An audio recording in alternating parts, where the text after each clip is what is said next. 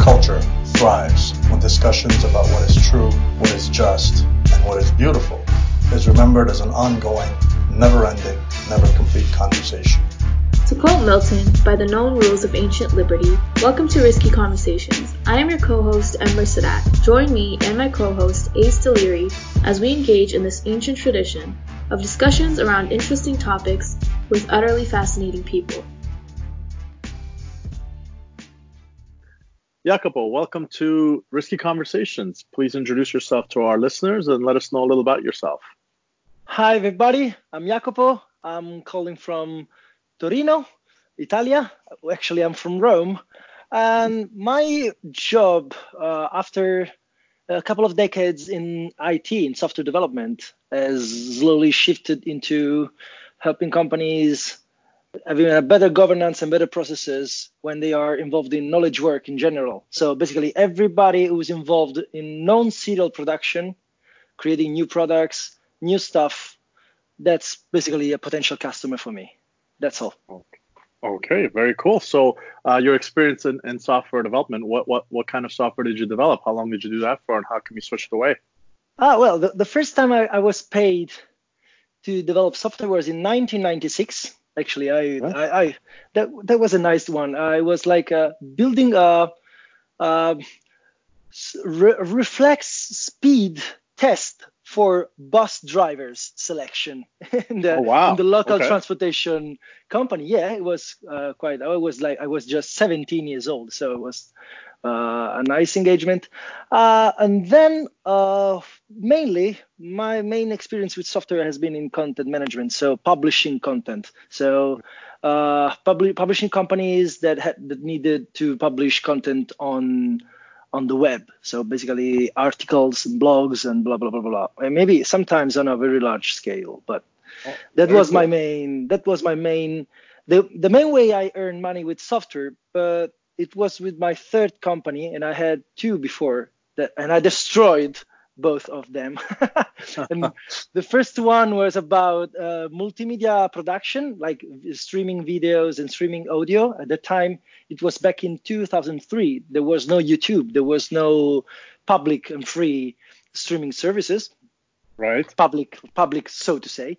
And the second one was about a booking engine, something like Booking.com, Expedia, something like that. Again, at a time where the market was much more open and less concentrated into just a few big players. Right. But again, I destroyed both of them, and I learned a lot of lessons about entrepreneurship that time. But the third one went much better. Oh, very good, very good. So when you say destroy them, what exactly did you do? What kind of mistakes did you make? Way longer before than learning about fragility. I learned fragility, that fragility can kick in from sideways. The first company was basically my partners were two people. I was the web engineer, and another one was a audio technician, and the third one was a video editor.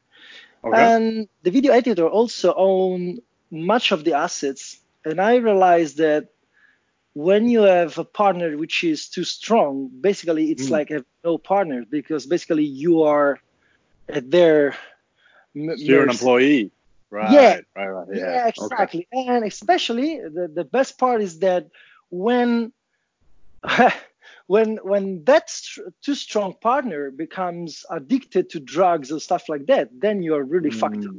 And right. All your company stuck up in a single point of failure, and that was the first time I learned that one single point of failure has to be conceived and detected end to end. So basically, we were strong on the technical side, but then what about the people who are in? Or what about the situation and also the human situation that was that company was built upon? So basically, I had to know how can you, and also I wonder how can you somehow know in advance that people are gonna get junkies? Yeah, basically. Right. Yeah, I mean. Right. It's a shot in the dark. You never know, especially when success starts to come their way. and easy money means sometimes easy access to entertainment that normally they wouldn't consider, right? Yeah, but especially when I at that time I had nothing. Basically, I come from a family which has barely. I mean, I've been 1 year when I was 11. I've been 1 year homeless with my mom, and that was yeah. I mean, and that was a key aspect for me to jump on that chance, because actually that partner was offering me his own assets, and I could get those assets for free because of partnership. And basically, it was a chance that I wanted to ride. I was just 22 years old, and I decided. I perfectly remember that I was lucid when I thought, even if it takes 20 years to fix all the mess up, I will only be 40 years old. Actually, right. It took much shorter to fix the mess up. Glad to hear it. Right. Yeah, and I learned so much. And basically, yeah, you said it's a shot in the dark, but that was the first, but unfortunately not the last lesson about the fact that we should design our partnerships and our business to be less than a shot in the dark. I mean, right. We at least have to attempt to try it that way. So it's kind of like, it reminds me of the concept of, if you're working with somebody who has all that control, it's kind of like being in a room with somebody with a gun. Ideally, you want to be the one holding the gun, right? You don't want to be the person in the room with somebody else who may not even be emotionally stable, who has the gun in their hand. Yeah. And especially because if the gun is handled from a rational point of view, that's predictable. But it gets much worse when basically you are tossing a dice every day and see what's the outcome. How it goes. Okay. So what did you learn in your second company? What happened in the second time? That's again, I had no money because basically I hadn't developed enough from the first company. One of my projects was an open source software that was going quite well. It was crowdfunded at the times when crowdfunding was not a word. I mean, basically, I woke up in the morning finding people from USA or from Japan or from China that had donated me money or contributed with code. It was nice. I mean, it was a free open source booking platform, and one of those sponsors, all of a sudden decided to ask me for exclusive development of the platform, and I decided that it was not the case. So I proposed him to build up a new company and rewrite the platform from scratch. Just to incorporate everything I had learned so far developing the first one into the new. Okay. And this story, let me speak about fragility from 2 points of view. The first is that whenever you have something, the first thing I learned afterwards, ex post, is that when you have an asset, when you have something working, when you have a digital platform that works, rewriting from scratch is a too easy temptation for developers, and instead wasting all that value that you created is it's a shot in the dark. I love this expression that you use because, I mean, it depicts many of the situations that I want to talk about tonight. So the point is, basically, when you have a digital platform that is working and is generated revenues, you should work on an evolutionary basis on that platform rather than rewriting one from scratch, because then you end up having twice as much to maintain and twice as much to place it on the market and twice as much to care about, but only one goal, which is the new one. And I mean, it's not the proper way to scale. Second, again, for being caught by my goal to earn powerful partnership because I needed to compensate for my lack of resources. I ended up handling leaving too much space to my partner, and basically I realized in a couple of years they were basically buying our own services for a cheaper price, and they were not developing business enough. And while I was supposed to care about the technical side, they were supposed to care about the business development. But basically, they were developing their own business rather than ours. And so, but this time, my sort of escalation of commitment was much shorter, and I gave up in just 1.5 years. And I said, okay, fine. If that's the way, I prefer to be alone. And that was the first time I got back to full-fledged freelancing. And I see. Okay. Yeah. Okay. So what did you learn in that instance that was critical to let you know? Like, how did you catch on that they weren't living up to their obligations? Was there signs, or was you just initially you were giving them too much benefit of the doubt? Actually, initially, they just got too big of an equity.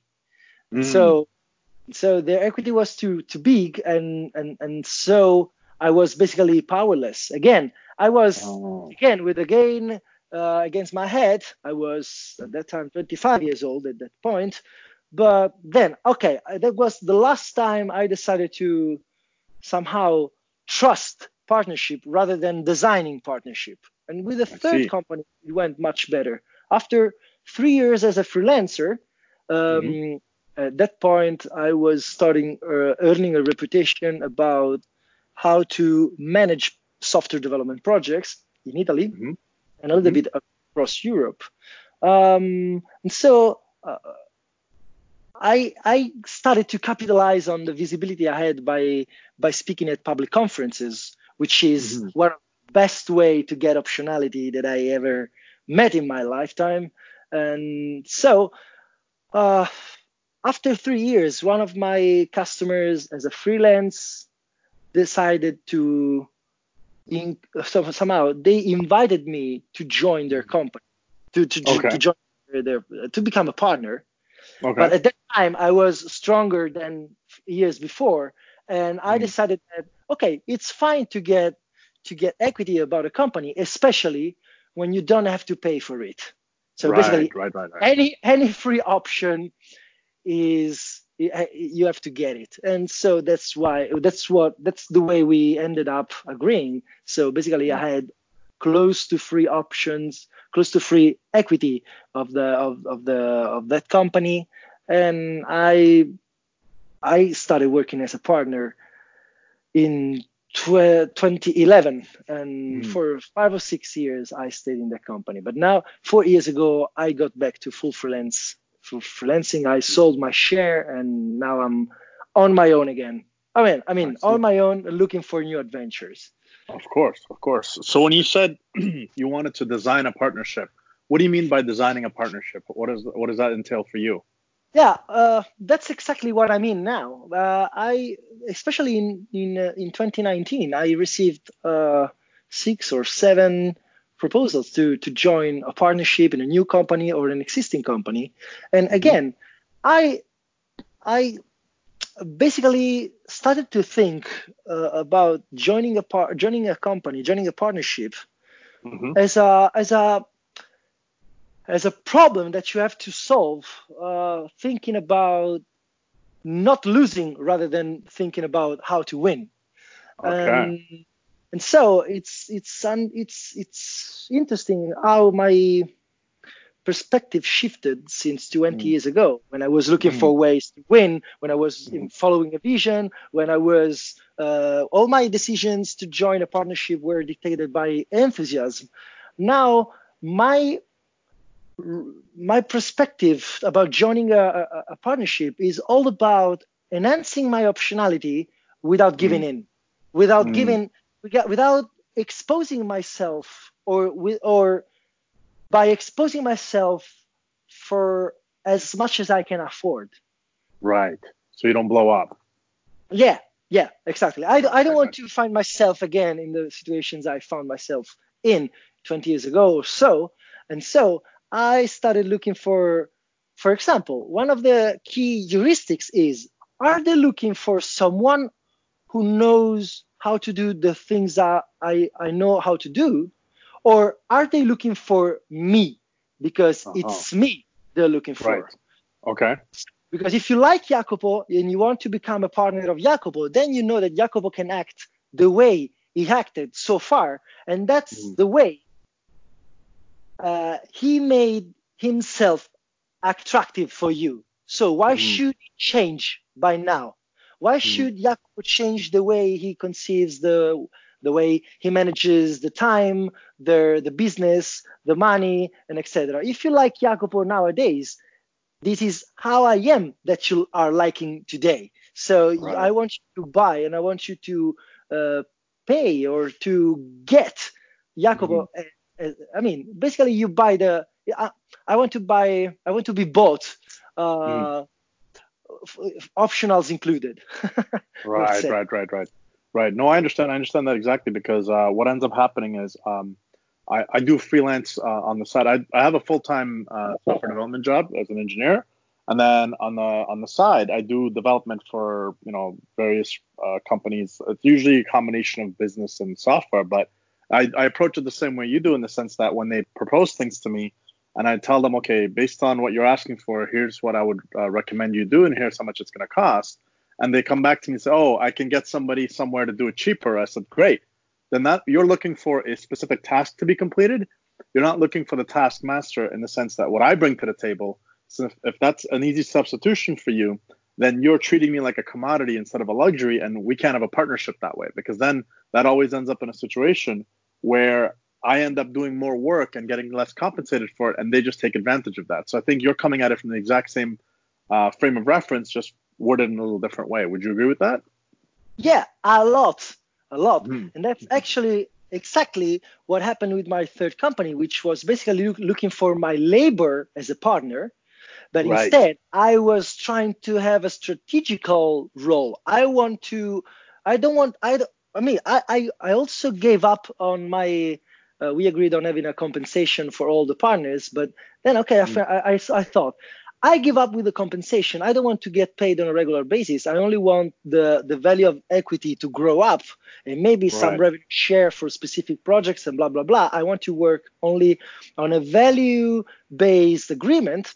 But that was not enough, because the mindset of the other partners was all about sharing labor, like companies being a sort of a family, which is about sharing the endeavor, and while to me a company is just a tool to maximize my chance to earn money, to deliver a value proposition to the market, and to get that value proposition acknowledged in exchange of money. So the point is that my main heuristic is that if you want to make a partnership with me, basically you're buying me as a strategic asset, because I bring in network, because I bring even just very, very volatile, very, very fluffy style, like fluffy stuff, like the way I think. I mean, if you love the way I think, then you can be my partner and I can be yours. If you don't like my way of thinking, why the hell are you asking me to become your partner? Right. No, that makes sense. It's kind of the difference between, so you and I share this common thread, in the sense that what most people do is they look for a job description, right? This is the job description. Find me a person who could do this. And we're thinking along the lines of, I not only can do that, but I can also add value by letting you see other perspectives on your goal, to say, hey, you're trying to achieve X. Have you thought about achieving X from this Y position, so that you can achieve something much grander? And along the way, everybody gets compensated for all the value they end up creating, not just for the job description and the job title you gave me, but for the overall pie being enlarged, right? So we're not making a medium pizza, we're making an extra large party-sized pizza. And that's because I'm very good at making pizzas. Let's work together and let's see if we can grow this pizza. And then more importantly, let's see if we can open a pizza shop so we can sell lots of pizzas.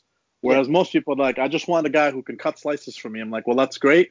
Go online. I'm sure you could find somebody somewhere who's willing to take $9 an hour or whatever the low rate is. And they will do exactly what it is you want from them. And you can also reduce your expectations for the quality of their insights as well, because that's not what you're paying for. Yeah, exactly. And this also, let me add something about the thing that you said about being commoditized, because actually I want to make clear for the people who are listening to me and to you making this conversation, is that having this conversation is that,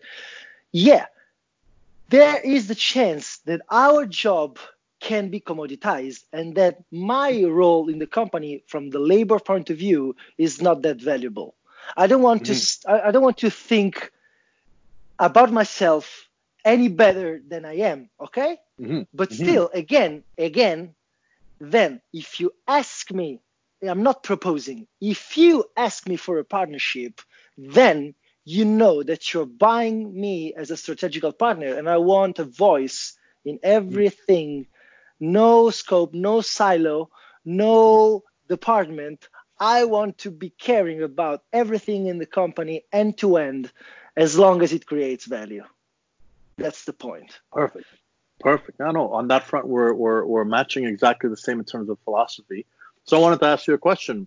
What is your because for our listeners out, we'll have the Twitter handle for Jacopo on there, but the thing you point out is you're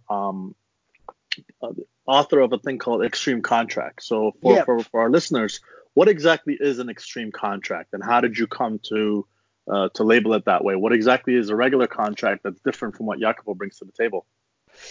Okay, so I will start from your questions, and I will give you the background afterwards if you're interested into. But extreme contracts are contracts which are more suitable than standard contracts for knowledge work.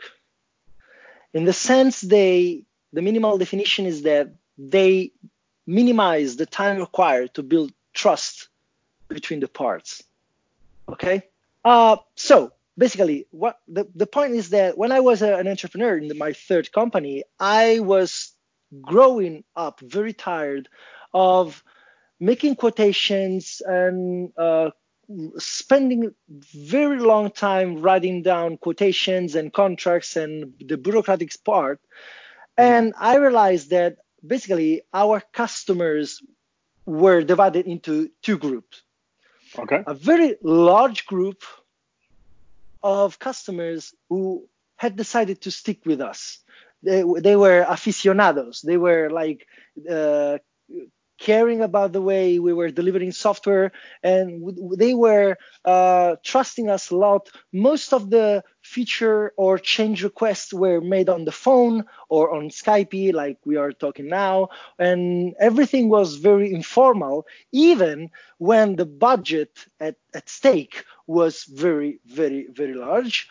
And even the bare existence of a little bit of trust was making everything so smooth, and everything was happening for real, only caring on both sides of the table to the value delivered.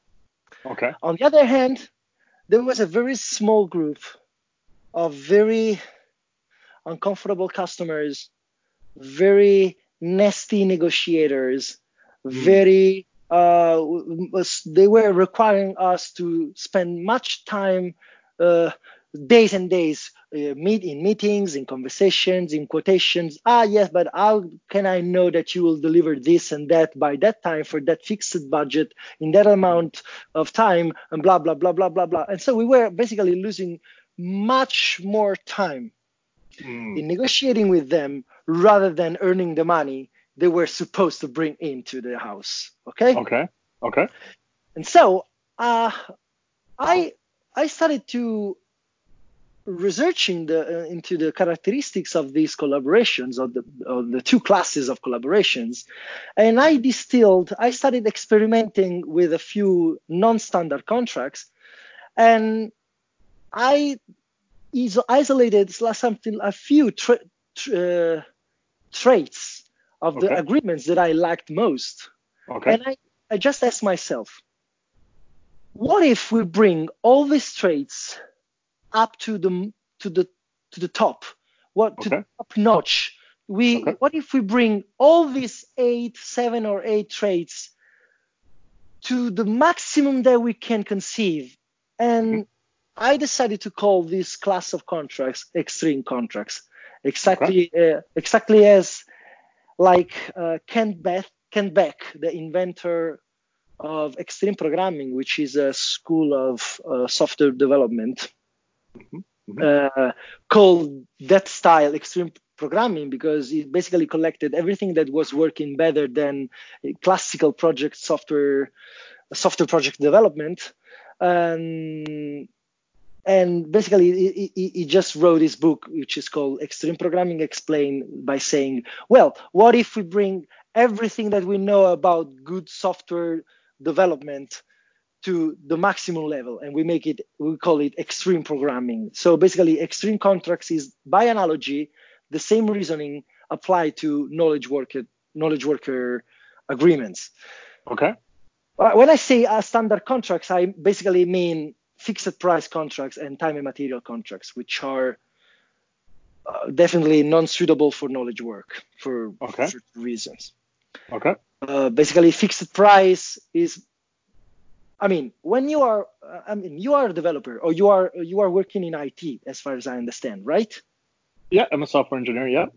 Yeah, cool. So the point about software, I'm pretty sure you've always seen how fixed price agreements in software projects always mean that the volatility of requirements, because just for the audience, we can just say that in software development, the requirements of the projects are very, very, very volatile. They tend to change along the way much easier than in traditional industries. And absolutely. Every time this happens, fixed price contracts mean that the risk is unilaterally shifted on the supplier side. Yes. Which is completely, even if we want to be, we can be just caring about ethics, as if it was just. But right. Yeah. So even if we want to just care about ethics, we can say that this is not fair.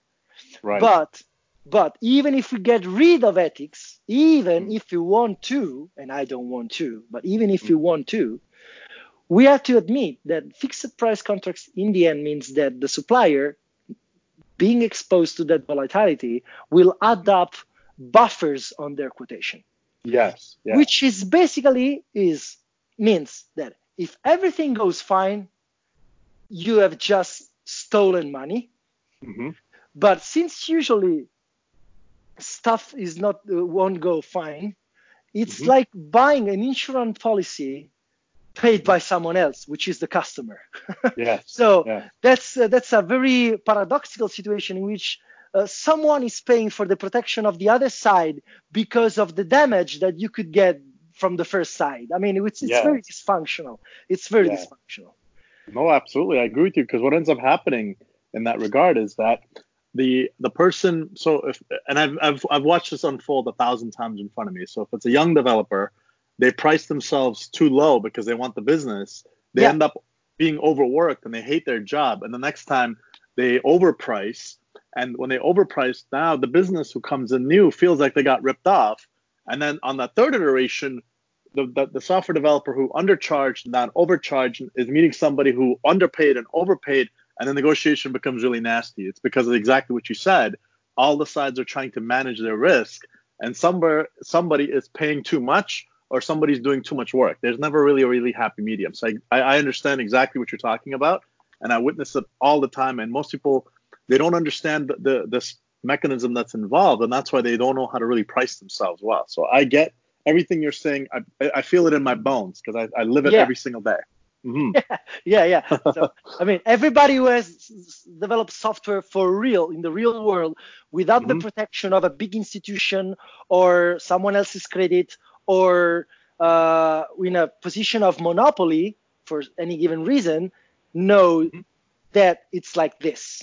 Now, the next thing I want to say about traditional contracts is that time and material contracts are another kind of dysfunctional beast.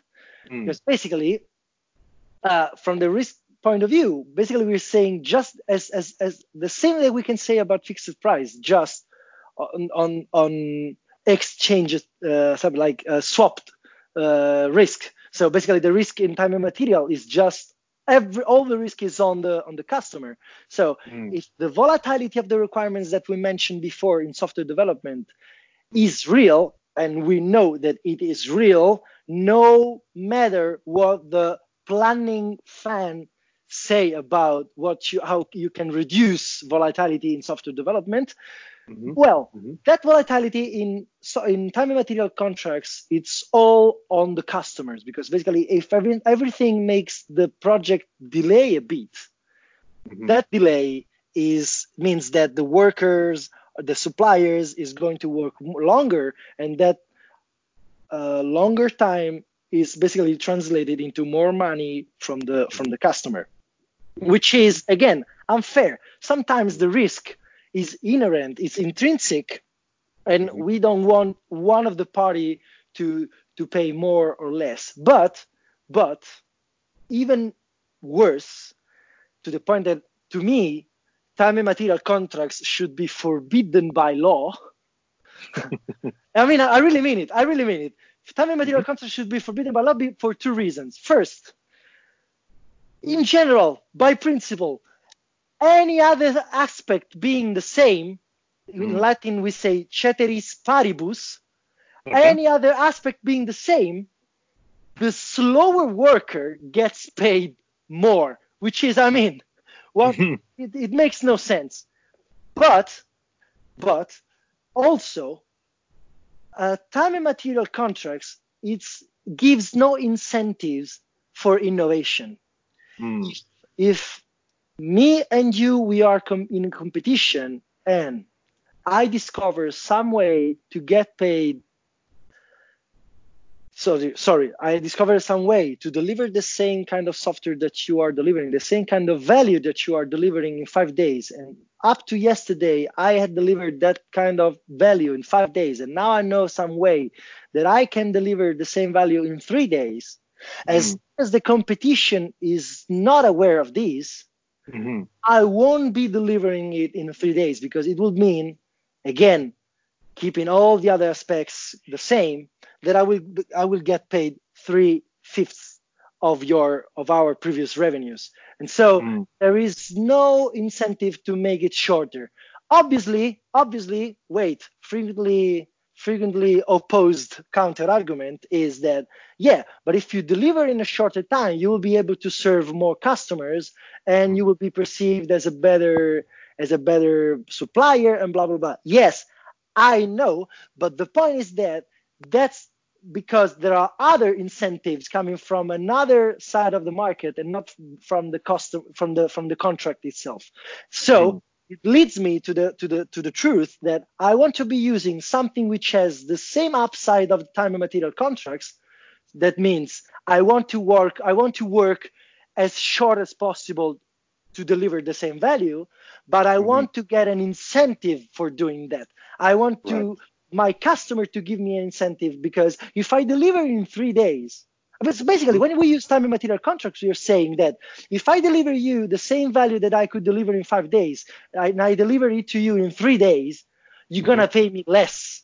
What? Yes. I want to get paid more. I don't want to get paid less for delivering the same value in a shorter time frame.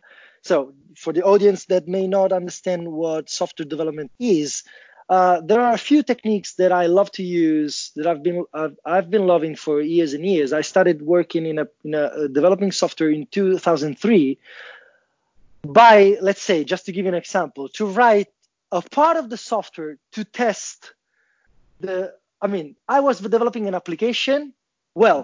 It's fine. So I had to code the programming code to make that application to work. But I was also developing a part of the software which was testing automatically the first one. Okay?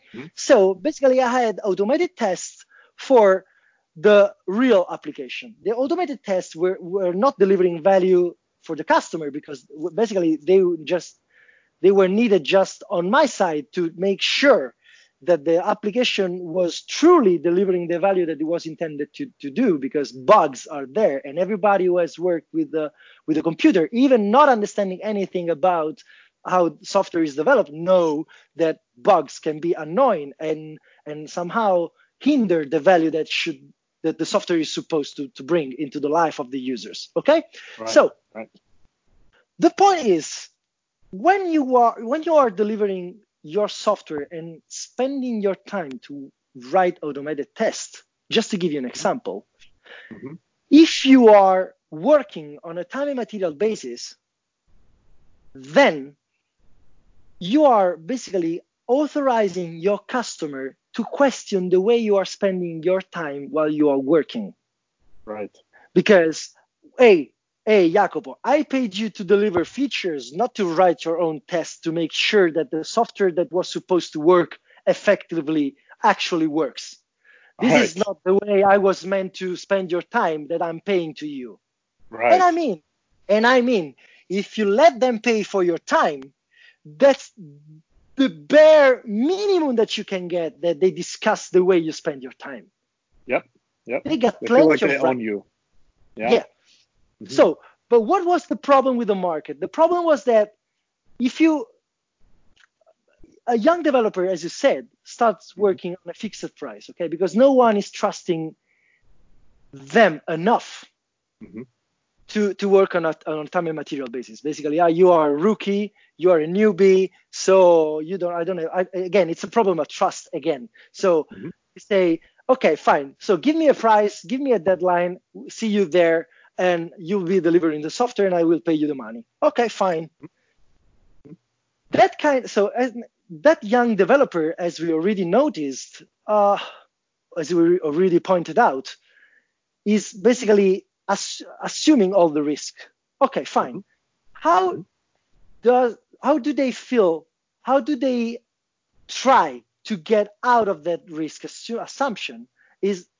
Is shifting to a time and material contract. So basically, they're saying, as soon as my reputation will be good enough, I will be starting invoicing my days, my weeks, my hours, so that everything bad that can happen, I don't have to negotiate fixed price contracts and losing all that time. I work as much as I need to work, and it's fine, okay? I will get paid for 5 days, 5 weeks, 5 hours, no matter how long did it take. And the customer is going to accept that fee, no questions. Okay, cool. But at that point, the customers start defending themselves, and they start questioning the way you spend you spend your time, and they start somehow. Have you ever, in Italian, we have a very typical word which is umarell. Umarell is a word describing those old retired men which are looking at work in progress, staring at work in progress in the streets with the hands on the back and say, yes, at my times I used to do the same operations in the streets with much better quality, something like that. Okay. So right. Yeah. Okay. Fine. So I want to avoid that umarell effect in which the customer starts evaluating not the value of my delivery, but the intrinsic quality of the way I work, of the decision I make. I mean, you are a software developer, so you make many architectural decisions per day. And you want to be sure that only the value of those architectural decisions is questioned, and not the way you work, and not the way you decide to read, to somehow use 1 hour to read an article online to learn a new technique, which may deliver tenths of time the value that you were used to deliver till yesterday. I mean, the skill set and the impact of skills in your profession is very, very volatile. And one single article can unlock a complete new branch in your skill set and make yourself a much worthwhile developer. Yeah, no, of course. So in the sense, what Jacopo here is parlaying to our younger listeners who may be in the business of software development is that what people really need to understand when you come into this field is that your first little foray into the business, if you're starting out, and I get asked this question all the time, and I always tell them, like, your fundamental computer science knowledge, you have to grasp that, because that doesn't change very often, and when it does, it very rarely changes, and it changes very small amounts. The stuff on top, that changes every minute. Like every day, oh, here's a new database and here's this API thing, whatever. All that stuff that you can easily learn once you understand the foundational stuff. But what Jacobo here is talking about is that what you want to do is people do not want to pay for you avoiding their system from going down. So when you write tests, which is what Jacobo was talking about earlier, people say, well, I don't want to pay for the test. I want to pay for the feature. You're like, that's true. But that's like saying, I want a car that goes really fast. And I'm telling you, that's fine, but I can't just give you the car that goes really fast unless I test the brakes at those high speeds. Because if I don't test the brakes and you're driving it that fast and you slam the brakes and it doesn't work and the car crashes, I'm the one who's held accountable. But the driver only cares about the speed. They don't care about the brakes until the brakes fail. And so this is the tension and the relationship between how the developer spends their time and what the person paying for it is willing to pay for. And because there's mistrust on both sides of the table because of past experience and there's a lot of bad developers out there too. We're not, and Jacobo and I are not presuming to say that all developers are ethical and moral and good and deliver value. No, there's a lot of developers who are absolute scum of the earth as they come, and they do rip people off, and they make the life for the rest of us very difficult because they create this nasty reputation because there's no regulation around it. There's no real way to tell who's good, who's bad. So everybody comes into the relationship initially with a lot of mistrust. And so, me and Jacobo vibe on this front. And for your younger people listening to this stuff, if you're really interested in getting into the software development side of the business, understand this is the business element that we're explaining to you. But the business element of it is completely tied to the technical aspects of it. And so when you read an article and somebody says, yeah, we used to do this, but now I figured out this really cool way to do something faster, and all of a sudden a whole class of problems gets solved by default for free, that 1 hour that you spend reading that article is worth 15 hours of code had you done it the wrong way, right? So the branching logic of where you make those decisions are pertinent to your experience. And that's what Jacobo is talking about here, is because what you may want to do, and sometimes this is what I do. Sometimes I go into work and nothing is working. My brain is not firing. I forget how to do a proper for loop. I don't know what a switch statement looks like. And I'm like, why is nothing working? And I realize, you know what? I just need to go for a walk. I close the computer, I put on my headphones, play some music, go grab a coffee, talk with a friend, and all of a sudden my brain reboots. And it's because we're not serving French fries, right? We're solving problems. And most of the time, the kind of problems we like solving are the problems that don't exist with solutions yet. We're creating new things. And along those ways, what Jacobo is really highlighting here is how that tension between what somebody's paying for and what you're actually doing has to be resolved. And his philosophy and mine jive perfectly, because what we're talking about is you tell the person, you should know how much something is going to take in terms of how much time it's going to take you to build it. So you know your cost, that's your floor. But you should also look at it from the point of view of what's the value that this person is going to gain from my software that I'm going to develop, and how can I get my optionality to be increased so I can participate in some of that upside while at the same time ethically respecting their boundaries so I don't overreach, but I also don't want to be a doormat so they walk all over me. Yeah, basically, when you buy a fridge, you don't care. Most of the time, people, when they buy stuff, they don't care about assessing the exact costs for the producer. They just evaluate the value against the price.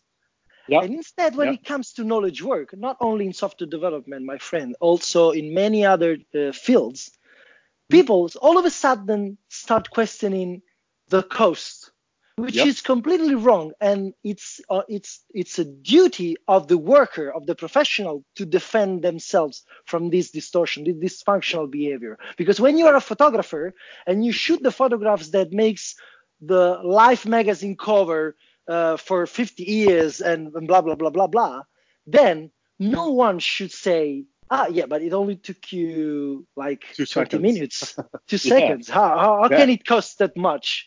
Yes, I mean, I know by listening to this podcast that I can swear, and I say, well, fuck you. This is worth millions for you, and I deserve. Actually, it's not that I deserve. I'm not claiming.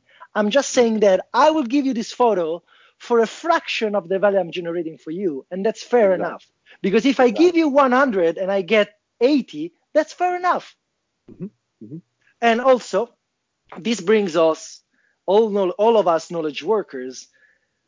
We face a huge problem about making the quality of our work to show up, long-term and short-term, because functionalities in software development are the quality that can be assessed in short-term. But I want that software platform to be maintainable and to be sustainable in 5 years, for example. And I'm pretty sure that in your experience, you saw many software platforms being destroyed by so-called technical debt, which is a way by adding software features in a non-proper way, you end up having a big ball of mud, which is not maintainable, and the cost of adding next features rise up too much because there is a sort of dependent accumulated cost for adding previous features that is impacting the cost of following features. And this is model. Have you ever heard about the market for lemons? I have not. The market for lemons is it was the title of a paper by George Akerlof in the 1970, which describes a nice what happens when you have information asymmetry between buyers and sellers. So basically, in knowledge work and software, or in design, or in my own work, the problem is that only the seller knows the quality of what they are selling. The buyer actually is a little bit blindfolded. Like for example, when there's a nice metaphor. The market for lemons is the metaphor based on the lemon being a car that is found to be defective only after it has been bought. Okay. Right. So suppose buyers cannot distinguish between a high quality car and a lemon. Okay.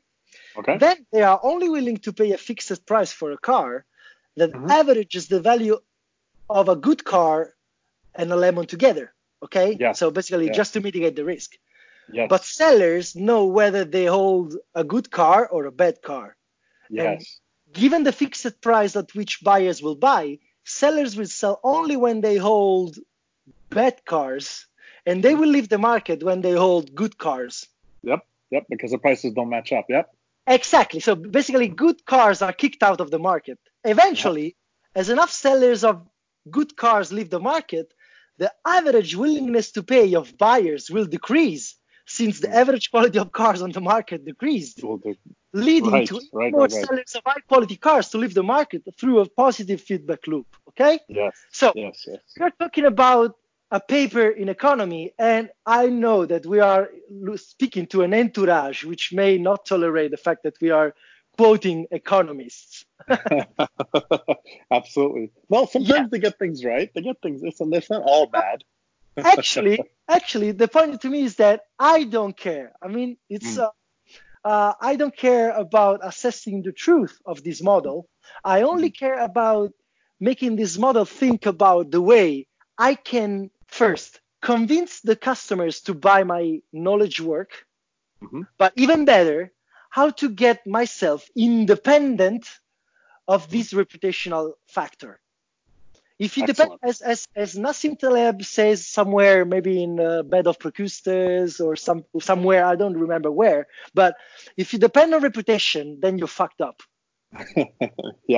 This is the problem with knowledge work.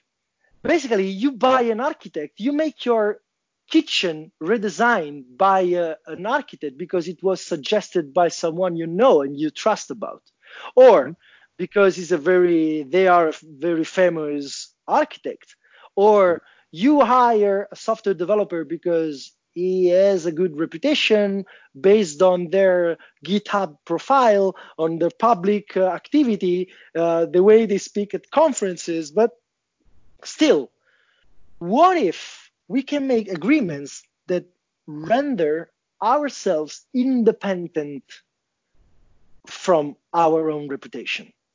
Excellent. And this is the key point about extreme contracts. I want my contract with my buyers to be value-centered in a way that they can only pay or get out of the agreement if they show up being dishonest. They realize I am not honest. If we end up realizing that the project in itself has no value, and blah, blah, blah, blah, blah, blah, blah. So extreme contracts is a family of agreements which are basically saying, why don't we maximize the speed by which we create trust rather than maximizing the financial performance of the agreement. Because the financial performance of the agreement in knowledge work is a byproduct. Yes, agreed. As soon as you start, not just because you are giving trust as a gift, but because because trustworthiness of your counterpart has been proven, then you can start exploring. In knowledge work, you need to start exploring options to solve a common problem, a shared problem. You don't want to follow a pre-made recipe. You don't want to follow a pre-made plan, because pre-made plans don't stand confrontation with reality. When you develop a new software, you end up with a software which was not the software you meant when you started the project. When you start restructuring you're redesigning your kitchen, usually the kitchen you get in the end is not the kitchen that you were planning to have when you started. Right.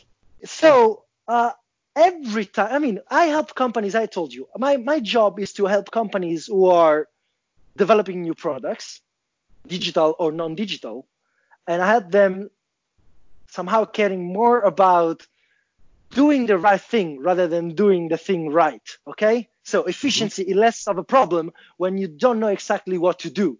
Okay? Because if you do the wrong thing efficiently, basically you are more efficiently marching to hell. Okay? So fine. So in that situation, which is by definition upfront, is clear that it's an exploration context. How the hell am I supposed to rely on the fact that we have a fixed roadmap and I'm going to help you in a fixed set of steps one by one? And how it would be unprofessional to assume that if something worked for the previous customer, will work the same way for the next one. Yep. And so I want this uncertainty to be reflected in my agreement, but knowing, so it's all about optionality basically. Okay, so building robustness, embedding robustness into the agreement itself. But also, I want to make sure that the money is not the only dimension we can negotiate along. You see? So people usually, as you mentioned before, starts asking for discounts or asking for a buffered quotation just because they are managing the risk of the agreement, the inherent risk of the collaboration via money, through the negotiation of higher or lower quantity of money, because money is one very crisp unit of measure. Basically, $1 is $1 for you and for me. Okay. And so, if I feel that the volatility of the project can somehow hit me, it doesn't matter whether I am the customer or the supplier. It depends on the kind of contract, as we saw a few minutes ago.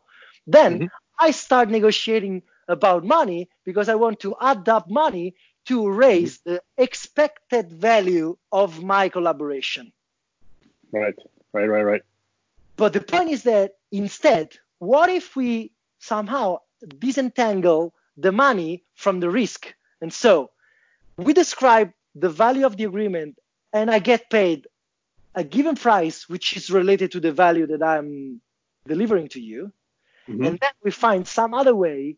We try to make the risk more explicit, and we try to address that risk. I will give you an example because it's too much theoretical. If you want, I can give you an example, a very quick one. Yes, please. Yeah, go for it.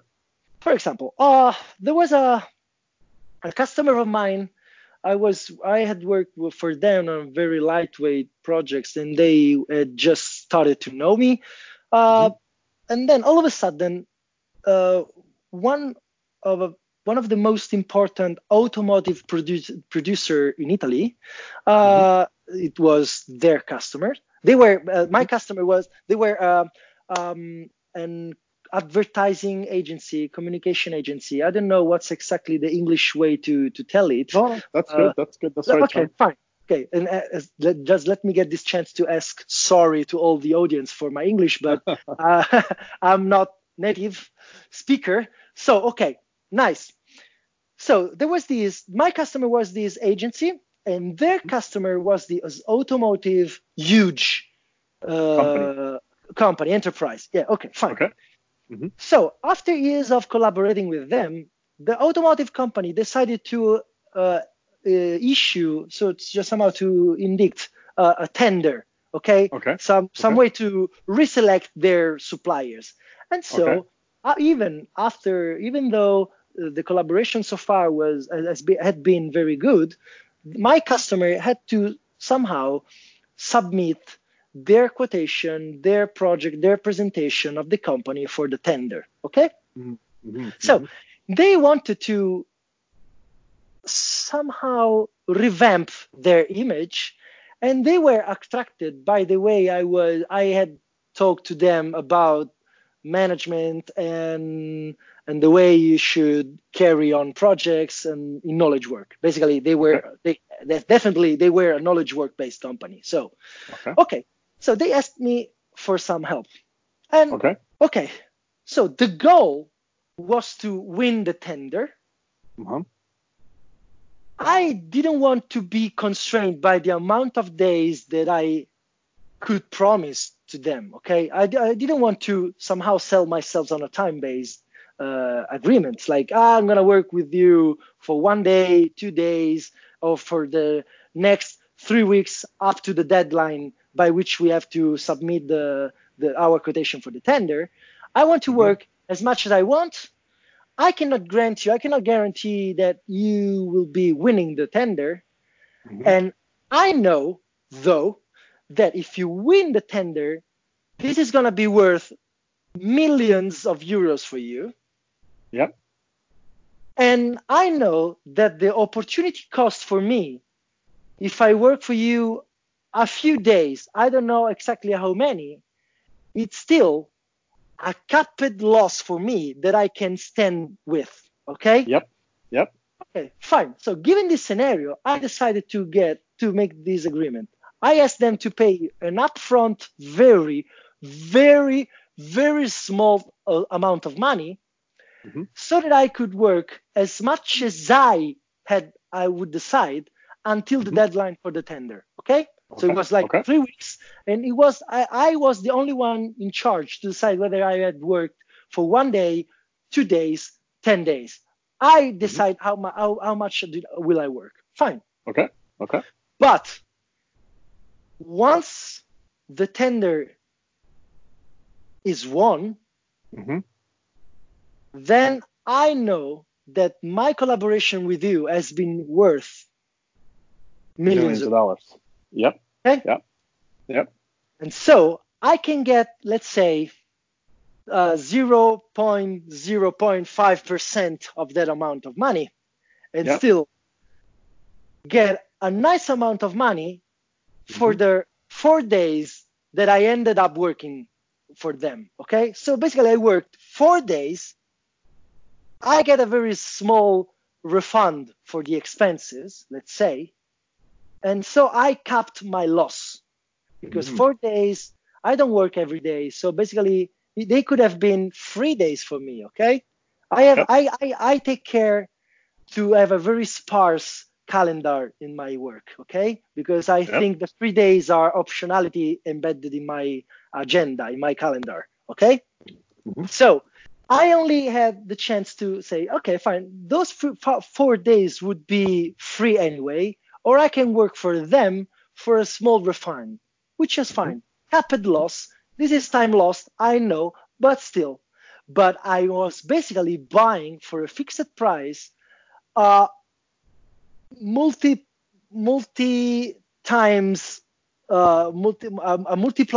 So I don't know how to say. Basically, I was buying an option to earn much more money. So that's the point. Yep. And that's what it happened in the end. Okay. So the point is that they never negotiated the price, because basically they were saying Jacopo is working close to for free in the beginning. And then he only wants the money when we will be sure that we will have much more money to pay him. Yes, agreed. And I mean, that's exactly what we've been talking so far in this podcast. So basically, I was saying that knowledge work was very volatile in its effort, very volatile the result. The value was very clear, though subject to an alia, very somehow subject to a random factor. Okay? Yes. Cool. That random factor was acknowledged in the agreement, but not by reducing the amount of money that I could get on a fixed price contract. Yes. No, I agree with you 100%. It's rare for me to agree with people so wholeheartedly as I've been doing with you, because I have a similar approach when I talk to clients. So again, like yourself, I use the filtering mechanism. Is this person paying for the work, or is this person paying for the value that the work is going to generate? Once I know that, and then we do it this way, I say, look, we're basically a hunting party. We're all hungry. We're about to go out and we're about to go for a hunt. If we hunt successfully, not only will all of us eat, but we will have a lot of food for the next 3 or 4 weeks, so that we can all keep feeding our families and enjoy the feast. So here's what I'm going to do for you. If you bring me a part of your hunting group, and you allow me to strategically help make some decisions in terms of the approach we take, then what I will do with you is just like you. I will take a smaller amount of money for the work up front, and I will backload all the payments for the percentage of the meat we gather after the hunt. And people like that for 2 reasons. One, they know that if they don't end up getting the value that they're hoping for, that they're not overpaying you. So they're happy right off the bat because you have skin in the game now. And two, when they do get that money, they don't get greedy anymore because it's found money. It's like, well, without me, we couldn't have, hunted these 5 buffaloes, and they love it. And that's exactly it. Yeah. So you mentioned it. Skin in the game is the key enabler for the agreement to start, and value-driven quotation is the key aspect for the distribution of money, of merit, to share that value and to somehow resolve upfront the so-called positional negotiation annoyance. Because what you mentioned before, the way you say, no, I want to sell this to you for $1,000. No, I will give you $500. And then we know that we'll meet somewhere in between at $750. Yep. That's time wasted. Yep, 100%. That's hindering the relationship, because basically after you told me that you would sell at 1,000, that you will sell, basically you are losing your face, reducing the suitable amount of money that you are accepting to sell at. Correct. Yeah. So, and pride is a very strong driver for people. And I don't want to trigger people's pride. I want to trigger people's wallets, which is different. They are often entangled, but they are not the same thing. Never. I agree with you 100%. And so, and the best part is what I did to win the tender was basically they had years and years of collaboration with their customers, with the automotive enterprise. And I said, well, why don't we, because they had ideas, okay? They had, we want to include some aspect of project management that we heard you were mentioning during your other projects, and I want you to add these 2 slides. And I said, wait, I know you like what I told you before, but here the point is to tell them what they want to hear and what they will like you doing in the following years. And so do we have the mail or the phone number of the people that will be deciding about this tender? And they say no. Okay, fine. But do we have the phone number of all the people that will be somehow around the decision makers, the influencers? And they said yes, because basically they knew everybody that was high enough in the company to decide about who will be the next communication and advertising agency that they will be using. So fine. Okay. So I decided to have a few interviews, and I said, and I just asked those 7 people, what did you like most about my customer service in the past years, and what did you like least in the past years working with them? And basically, all the interviews were basically filled up of terms, expressions, and even linguistics that were basically the first candidate to end up in the slides in the presentation, because so that those decision makers could reflect themselves in what they needed and what they wanted most and what they needed them to keep. Because you know what? Most of the part that they were about to change actually were about the stuff that the automotive company liked them most for. Okay. Which is, I mean, basically they were about to destroy their own value. And instead, if you treat this problem like have you ever heard about lean startup, where you basically it's a good topic for today, because basically it's a whole movement about validating the features of your product or your service, and in this case the service or the product was the presentation for the tender, before you build your own product and you build your own service.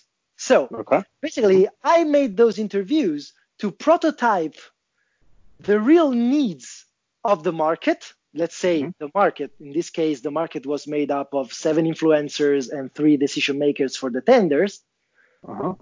But still, the point is that every time you start by asking your customers what they want, and you help them make clarity about what they want, basically you are enhancing the optionality of your collaboration and reducing the need for you to waste effort just trying to guess what they really need.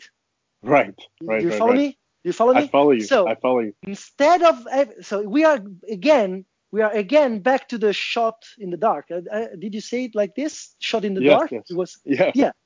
So basically, my customer was ready to have another shot in the dark by preparing a quotation to present at the tender deadline that was based on their own assumptions of what would be needed or not. And I decided, wait, we can just ask. And it's no crime asking. No, so of course you not. Just ask, and then you're gonna get the scope of the exploration. That still, we won't get rid of the exploration part, but the scope of the exploration gets much narrower, or more narrow. I don't know how to say, but whether it gets narrow, and so the chances to succeed are so enhanced that it can go close to 100% of certainty to win. And actually, that's what it happened. We won the tender, and I got my share in the huge amount of money that they could rely on at that point. Well, you know what's funny about this is that all of this ties perfectly back to Rory's book, Alchemy, when he talks about the concept of, if you can help reduce uncertainty in somebody else who you're helping, they will almost always give you the business that you want. Because the idea of shot in the dark, what most people forget about it is it's a shot in the dark for everybody, because they don't know how good you're going to be. They don't know how good, because they may have a great idea for a product and they think, okay, this is going to be great, but I don't trust you because I don't know you. So you're a shot in the dark. And then you're like, I don't trust you. You're a shot in the dark. But together, there's also a bigger shot in the dark, which is, you may have a great project, you may hire a great developer or a knowledge worker in this case, and you guys may deliver all those things, and yet the market of the person who may be the customer that buys it, they don't like it. There's uncertainty everywhere you look. And as long as you approach the solution the way you've been describing, which is to say, look, I see that you're about to go into this business and you're about to help them secure something, but they don't know what they're trying to secure. So there's a level of uncertainty. Let me try to reduce some of that by talking to some of their influencers. And those guys are also in the same dilemma, because they're looking at it from an uncertainty point of view, saying, well, there's 5 companies that are going to, issue tenders to us. I don't know which one's going to be good. If we pick a bad company, then I'm held accountable. And then my boss says, hey, you picked this company's garbage, you're to be blamed. So everywhere you look, there's uncertainty. And what you did instinctively, from what I gathered from the story you just told, is you tried to go around that and say, okay, look, even though it's a shot in the dark, if I just look up for a second, there's some stars, and those stars are reflecting some light, and I could see, perhaps I can't see 500 feet in front of me, but I can see in front of me that we're standing at the edge of a cliff. So maybe this is not the best way to go. Let me try to turn left and see if there's a better path to go that way, because perhaps instead of swimming in the falling off the cliff, swimming across the water, if we just look left, there happens to be a bridge over there. Let's walk across the bridge.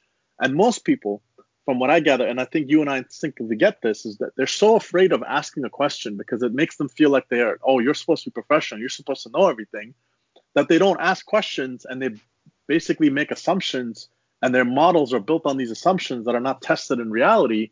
And when they go to make their pitch, it just doesn't go anywhere, right? So what you're doing here is you're saying, hey, let's make a model, not on my assumptions, but on my customers' assumptions. Let's see what their assumptions are.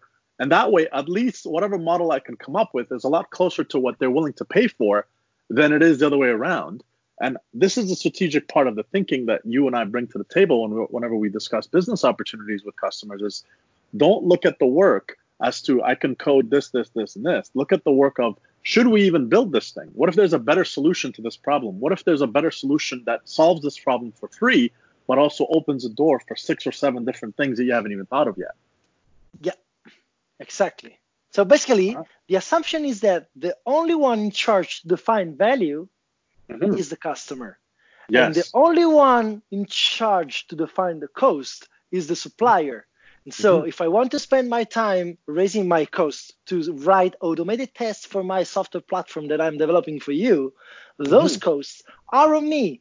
And you don't have to pay for those, I'm sure. But if you don't pay for those, then you cannot even question them. Right. See? Because the skin in the game for those costs, if it's mine, then it's mine. Fuck you. Go away. This is my test. This is my software platform. And as long as it works and it delivers the value that you're supposed to get, which is an open question, and I could be an idiot and I could be failing completely, this is a chance.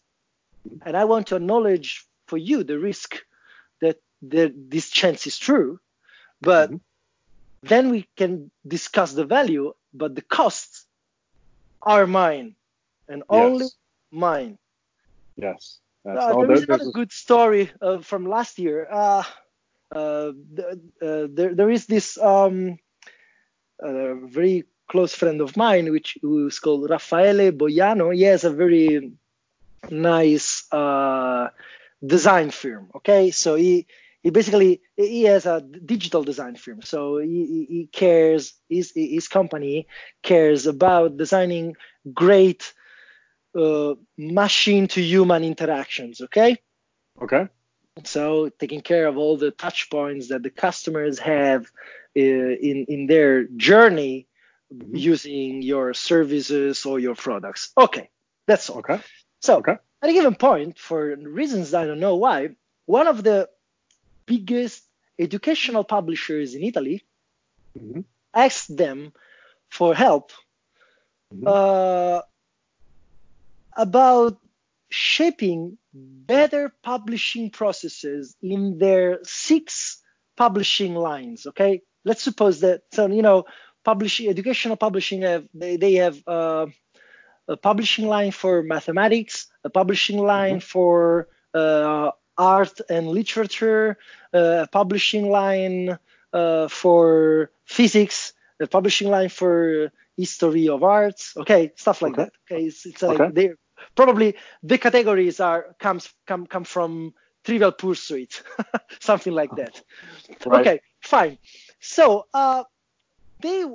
this huge publisher, was asking Raffaele's company to help them to streamline the publishing process because, for example, there had been a huge ramp up of printing errors, okay, which were basically costing them lots of money, especially if you think about high school books for mathematics. If they have errors in the exercises, then you end up having tons of students angry with the professors and the professors not renewing the adoption of the book for the next year. I mean, it's a huge problem. I discovered that this market is regulated by one huge batch of orders by the beginning of the school year, and then they don't sell anything else for the rest of the year. So basically, if they fail one season, they're done for that year. And I mean, they were big, but I mean, it hurts. Okay. Right. Okay. It's like being a farmer. Yeah, exactly. Go on. And so, okay, Raffaele asked for my help because I know I'm quite fond. I have a soft spot for process streamlining. I love to make things easier and to the workflow to flow easily, smoothly. And so he said, okay, I think this is a job for you. And yes, he was right. So we had this call with the general director of the publishing company. And so we ended up at the point where I and Raffaele had to build a quotation for our consultancy. Mm-hmm. Okay. There were 6 publishing lines. So we decided to have like 6 exploration workshops with each of them to raise and categorize, cluster, and prioritize the issues, the hotspots, and then have a 7th day all together mixed publishing lines to somehow create new guidelines to fix the issues that we're getting out of the first 6 days. Okay. So basically it was like 6 days plus 1 working in 2 people with those publishing lines, and he ended up building. I always remember how sophisticated the Excel file that he was using to build this quotation was. It was like if you add up 1 people on this day, then the quotation was updated in real time and blah blah blah. It was very sophisticated. Fine. Right. So he ended up with an amount of money which was the cost, and he decided for a markup to add on top. Okay, like a margin on top of the cost. Sure. And so there was a quotation like 40,000 euros. Okay. Which was a pretty amount of money compared for the Italian market for 6 days of worth of work. So, but the point is that I just asked him, hey, but Raf is the nickname for Raffaele. So Raf, what is the value for them? What's the value for them if we really fix all of their problems with the publishing lines and they have an easier way to publish new books, a new edition every year? Actually, we don't know, and we didn't ask. This is a problem. But he mentioned 2 things. The general director mentioned 2 details. First, he mentioned the fact that they were basically making that much of money every year in revenues, which is not the value of the company, which is not the value of our action, but it's somehow a proxy, an index that we can use to make some considerations. And also, he mentioned that he really cared about this activity as being a strategical activity. So basically, he was not looking for some team building activity. Okay, it was not, because it happens to me sometimes that people want to discuss the process, but they want to do it while doing rafting on a river. Okay, so the point is that nice, funny, but it's not the point. Okay, so if it's strategical, then the reasoning I brought Raffaele into was that if it's strategical and they earn, let's say, like 400 millions per year in revenues, then maybe we can ask for like 0.01% of their yearly revenue, maybe even less. We can ask for 1 part in 10,000 of their revenues for those 6 days of working with them. And still, if they tell us that this activity is not worth even that small percentage of the yearly revenue, maybe that's not that strategical. Right. So basically, it was a sort of, we were not evaluating the value because we couldn't, but we were somehow estimating so it was sort of a via negativa, okay? It was like, sometimes say, well, I don't know if it's worth that amount of money, but if you say it's worth less, then it's not for sure what you mentioned, okay? Right.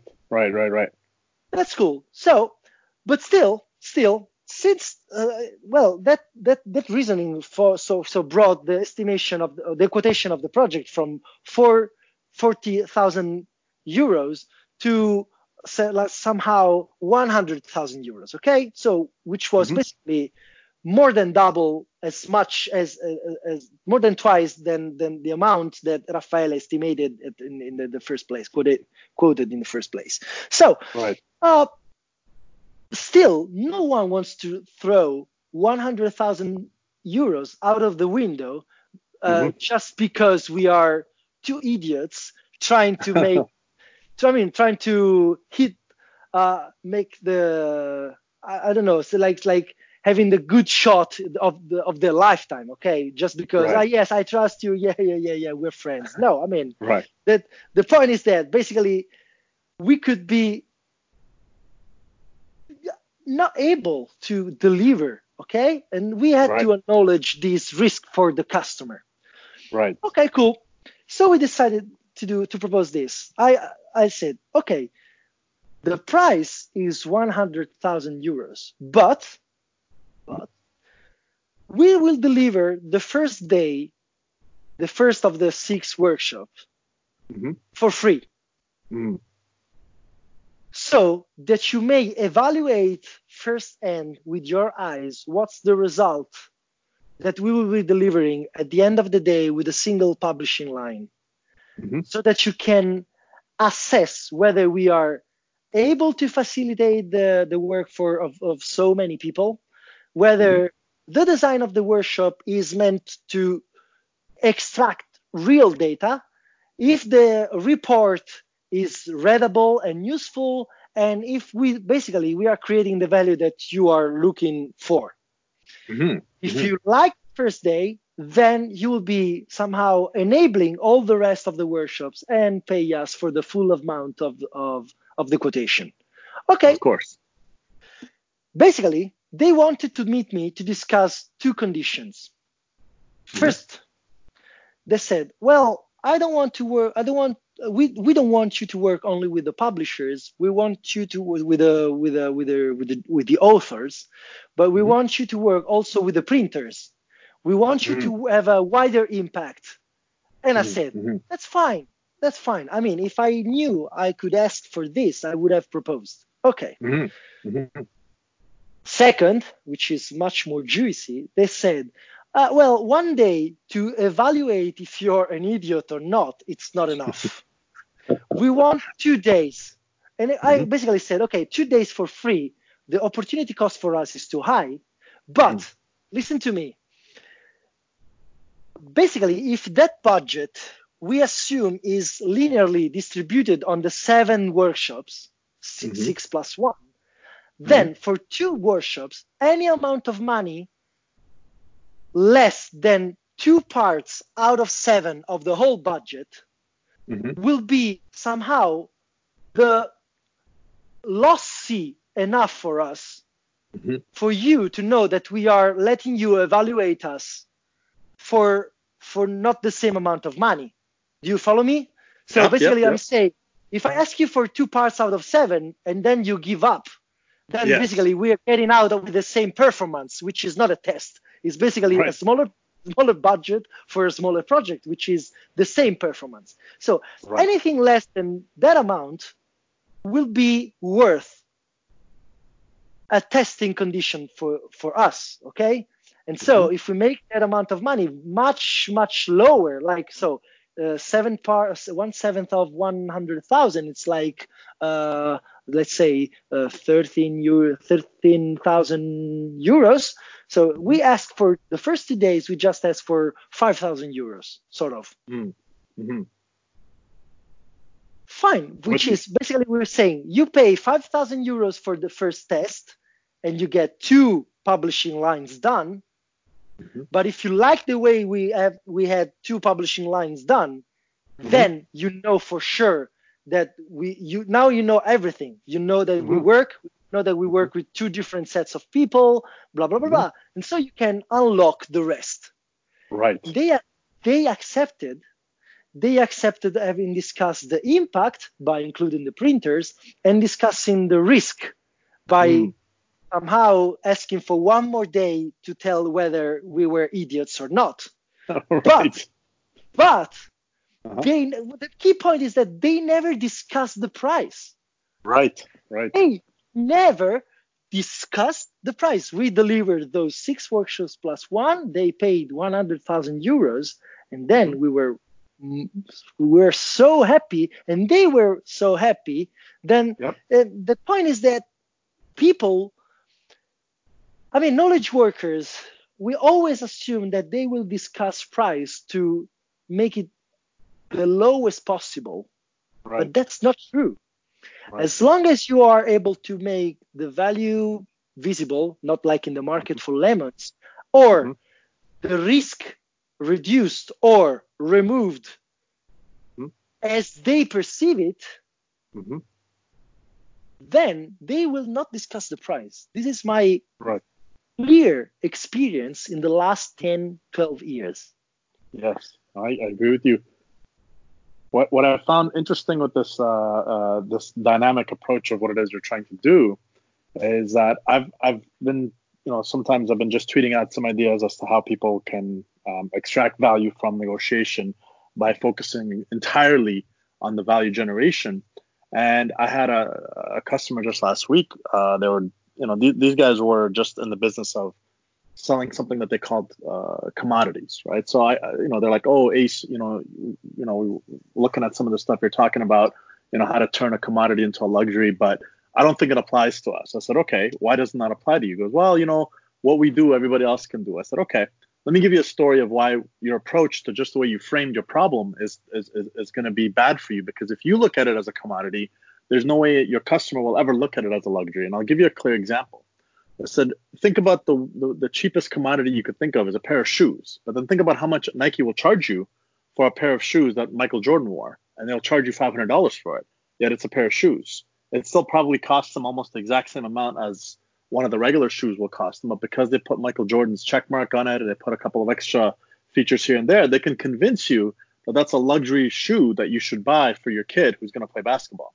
Yet they're in the commodity business. They're selling shoes just like Fila and Adidas and 15 other brands. Somehow they managed to convince you that their version of that same commodity is priced as a luxury. Similarly, you could look at something like Starbucks. Coffee's coffee, yet somehow Starbucks convinced you to pay $5 where everybody else charges you $1.50, right? So the problem in almost all these cases is just sort of what you and I are discovering here, is that sometimes the company themselves don't understand how to tell the story of value creation to themselves.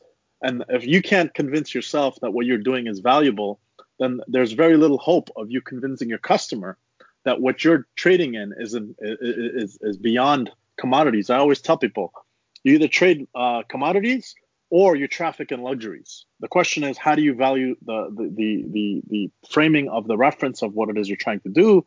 How do you reduce the risk and uncertainty of the person you're trying to sell to, so that they feel like, because remember, people will pay you extra if you put their mind at ease. It is such a difficult thing for people to grasp. It is so simple when they're on the other side of the table that, hey, here's a big project. Your entire business depends on this being delivered, and it's stressing you out, and you're not able to sleep at night. Let me deal with this. Don't worry about it.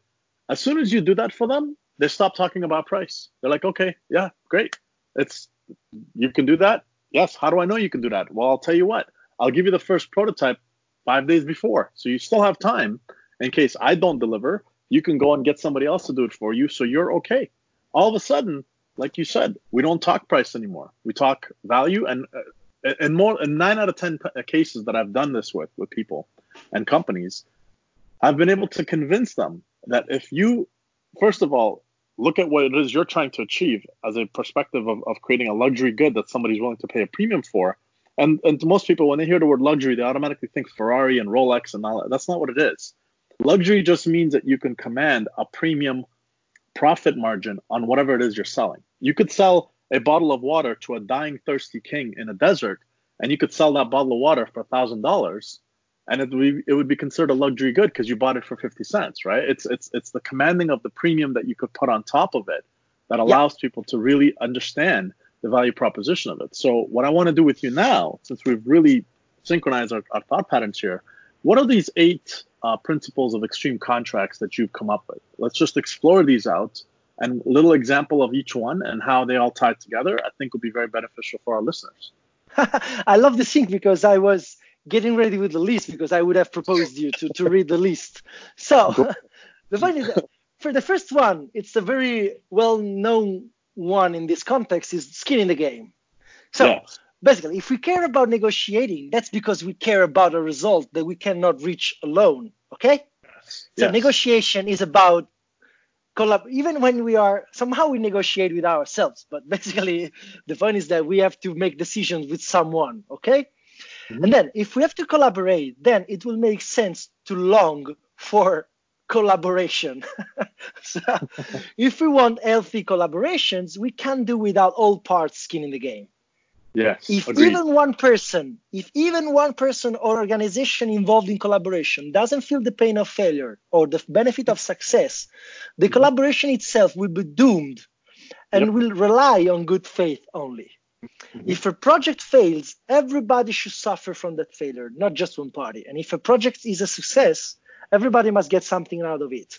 Otherwise, the feedback loop is open-ended.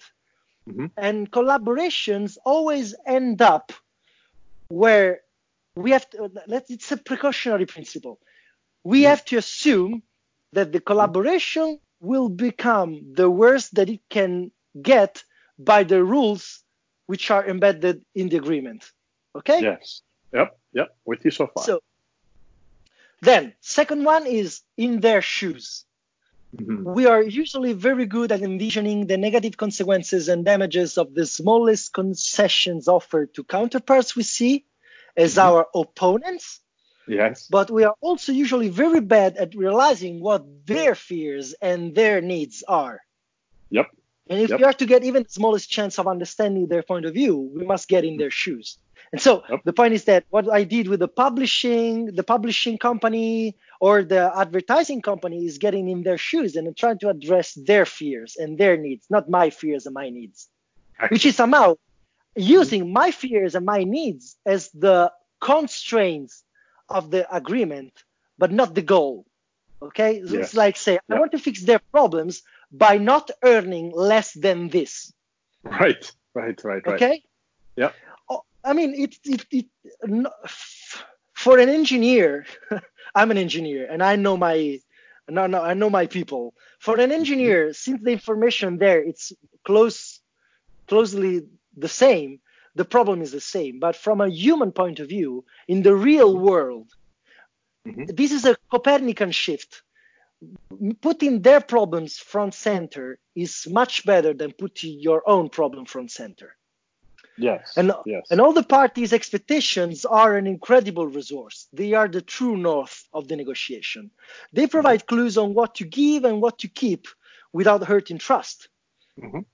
We can give risk reduction without giving money. In the 2 examples that I told you, I didn't apply any discount to my first evaluation. I only addressed their perception of the risk. And we must understand and fix our counterpart's problem while maximizing the value of the agreement for us.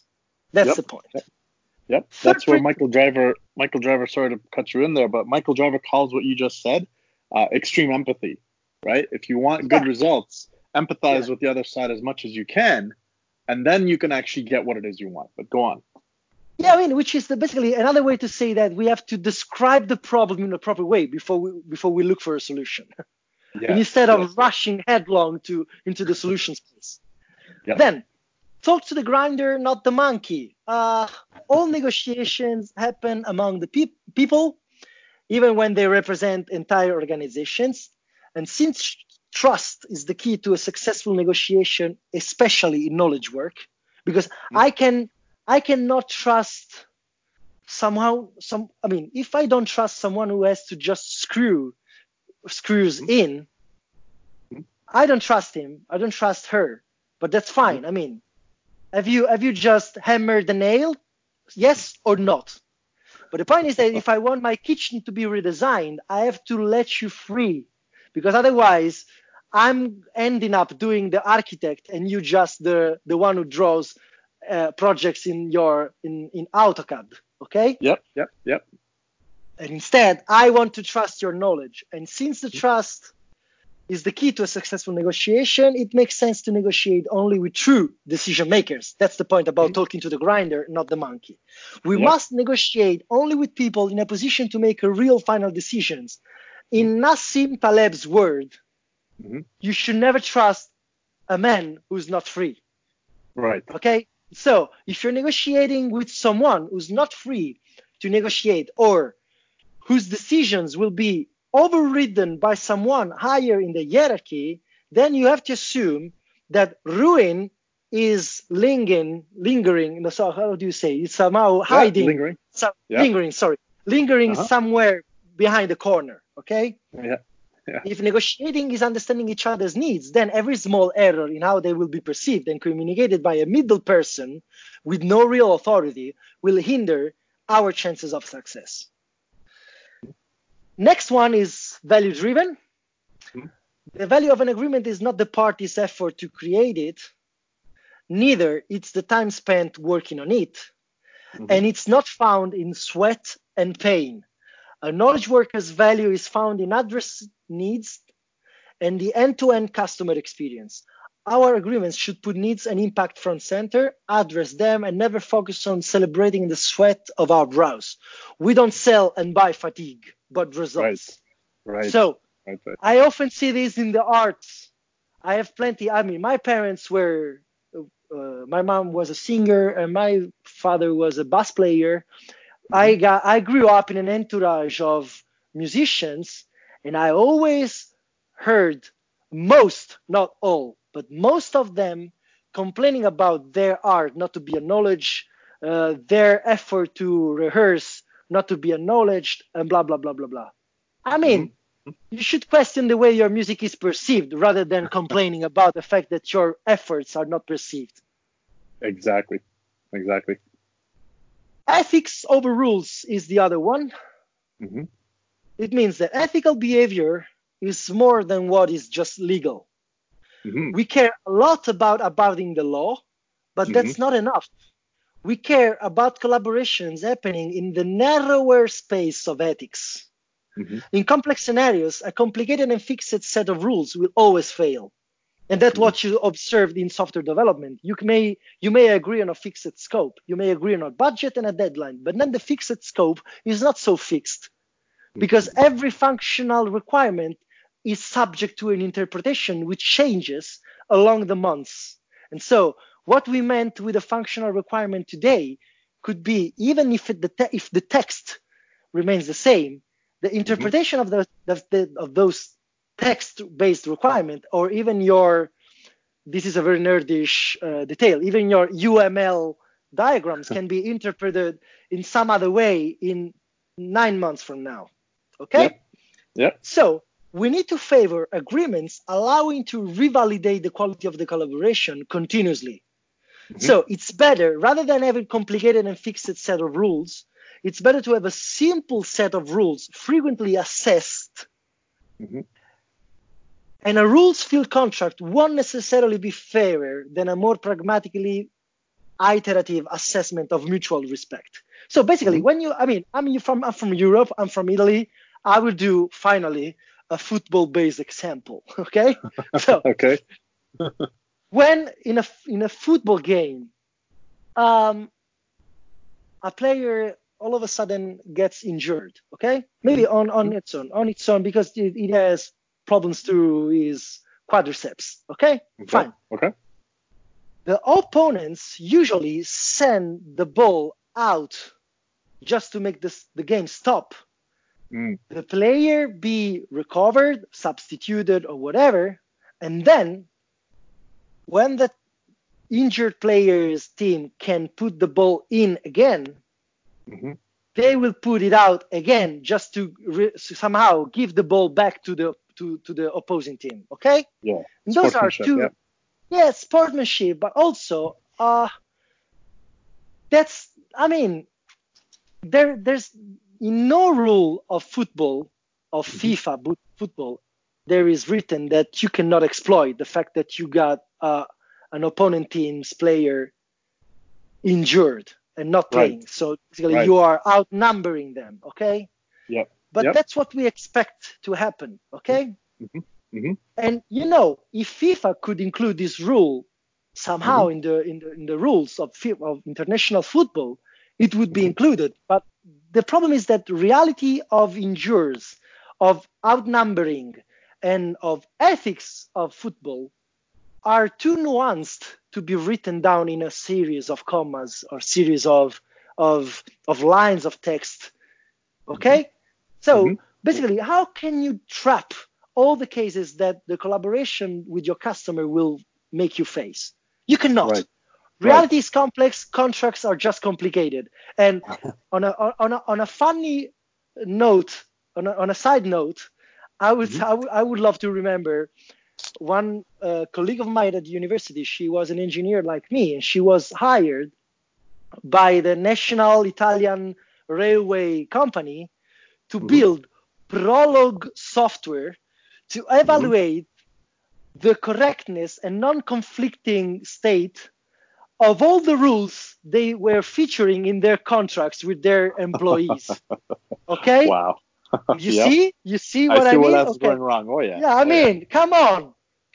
So the point is that with my customers, I prefer to say we do whatever we want, but our contracts last 2 weeks. And in 2 weeks, I want to deliver value and I want to get paid. So that in 2 weeks, I know if you are willing to pay, if you question value rather than a questioning effort. You can see if I'm an idiot or not. You can see if I deliver value. You can see if value is deliverable at all. Maybe we are in a business which is too hard for our knowledge, and it's not your fault and my fault. We're just useless. Yeah, no, it's true. Instead of marrying each other, instead of a wedding, why don't celebrate a mutual rental that can be renewed very often? I agree. And so another principle is chaos in small doses. This is very. I am in the perfect place to mention this because basically it's about capping the losses. Okay. Yep. Okay. The maximum loss that we can bear is the measure of what we can put at stake. If an agreement may kill us, we have to take a critical look at ourselves, not at the agreement. We let that agreement be agreed by ourselves. And so if we overlooked the chance to be ruined, we were failing. Okay? I mean, in knowledge work, we can only suffer what we let them to the way we can only suffer what we allow to happen. Okay, that's the point. Yep. Okay? Yep. So, in knowledge work, we can readily claim to have everything under control, and even assuming that all the parties are acting in good faith. So we are forced to explore our scenarios, coping with chaos in small doses. We cap our losses and we relentlessly make them sustainable, even in the worst case. So let's make the agreement small enough for us to survive the blow up of all the transaction, of the whole transaction. Okay? Okay. Last two are optionality. So, I mean, this is, again, very clear in this context. Our management mindset is strongly oriented to planning, and so are our agreements. We strive to foresee the future with unsatisfying results in knowledge work. And as I read in Anti-Fragile, an underrated substitute for smartness is optionality. If we always have a plan B, or even better, we manage to generate several plan Bs that may end up being even better than plan A. And we don't need the perfect plan anymore. We can enjoy our ignorance. And creative alternative collaboration scenarios to create value and keeping them alive as long as possible is a valid alternative to understanding all the details of our collaboration in the future. This is something that I learned many years ago in the agile development. Agile development of software dictates that you have to postpone, you want to postpone all the decisions as much as you can. Option thinking is a key in agile software development. Basically, you don't want to go developing all the features in an entangled way so that every feature is dependent on the next one. But you want to develop them as independent features that you can even deactivate or activate or replace independently, like it was in do you know the game which is called Jenga? This is the game where exactly. So every feature should be something that you can slip out or slip in. And creative alternative collaboration scenarios is what exactly I told you about when in my two examples. So basically we were saying, either with the advertising agency, we were saying, either we collaborate for a few days, you don't know how much it will be, and it will be a complete failure, but it's going to be very cheap for you. But otherwise, we are exposing ourselves to the much better scenario in which you earn lots of money, and I'm following you into that earning. Okay? Right. So basically, we were creating alternative collaboration scenarios to create value. Even if we had failed the tender, it would have created value in the fact that they wouldn't have wasted money on a losing collaboration, on a failing collaboration. That's value. The chance not to spend money is value for our customers. Yes, agreed. A dollar saved is better. What's that saying? A dollar not spent is a dollar saved, right? Exactly. And so every time I give, in the publishing enterprise example, the chance for them to evaluate our collaboration with 1 or 2 free or almost free workshops were basically it was giving them the option, the opt-out, okay? So the option out of the agreement. Can you go out without penalty? Yes. When you work with Jacopo, you never have to pay penalties to get out of the agreement. If you're not satisfied, you are a free man in a free world, and you can get rid of Jacopo without having to pay any amount of money just because you decided that I'm not for you. Right.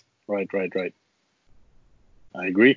I want everybody, me and you, postpone all the critical and irreversible decisions as long as possible. Last but not least, this is the last principle, is customer channel. This is the last one because somehow it's one I love, but also it's one I find it hard to explain. So either I improve the way I explain it, or I get rid of it. So in the lean startup environment, it's very well known a concept, a tool, which is called Business Model Canvas. Have you ever heard about it? I have not. Okay, but I don't want to make it too long. The basic Business Model Canvas is basically a scheme made of 9 blocks that their authors propose to help you make clarity in the way you shape your business models. Okay, so basically, what is needed from the operation point of view, what is needed from the customer point of view, where the revenues are coming from, and where the costs are coming from. to keep it close. Okay, to keep it short. So one of the nine funding blocks is called customer channel.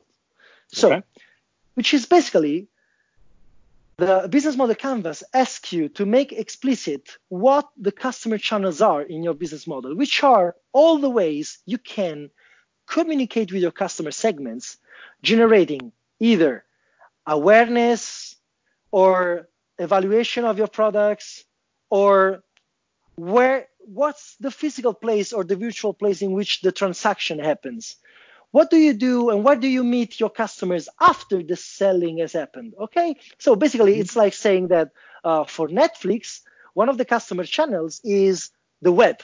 Okay, most of the experience in Netflix happens on the web. Okay, fine. So if you take into account this, and especially you take into account that the customer channels may have 5 phases, like awareness, evaluation, purchase, after selling, and I don't remember the 5th one, but you got the point. Then we have to infer that contracts are one of the ways, one of the first touch points that the customers have with our value proposition. So basically, they meet us through our proposal, through our quotations, our contracts, and they get into and they see our marketed values reflected in those agreements. So basically, let's talk about Netflix. Netflix, their payoff is watch anywhere, cancel anytime. Watch anywhere refers to the part about having many devices and watching the movies and the series on many devices, which is okay, again. But the second half of their payoff is about canceling anytime. That's a promise about the agreement that we are setting with them. Okay? And think if they were somehow betraying the users by saying, no, to cancel your subscription, you have to send us a fax with your signature 2 months before the expiry date, because otherwise your agreement will be automatically renewed for one other year. Which is basically exactly what other cable TV or satellite TV providers were doing in Italy before Netflix came in. Right. We're basically making us users slaves to their service just because there was no other way to get it. But that made their customer base very fragile. Right. Because very happy as to soon leave. as Netflix kicked in, we all left. And they were now forced to make the same conditions. Right. And the best part is that there is one service here in Italy called Team Vision. Team is the Telecom Italia Mobile, which is so it's a streaming video service from the biggest telecom operator. Okay. Okay. Because in their homepage you see you can cancel anytime. I was interested in a series offered by them. I started the subscription process, and in the end, the very last step, there was a checkbox with like, if you want to unsubscribe, you can unsubscribe anytime by filling out this form and or this other form and this form and blah, blah, blah, blah, blah, blah, blah. So it was like, you can cancel anytime as long as you waste much of your time doing what we need and Netflix doesn't need.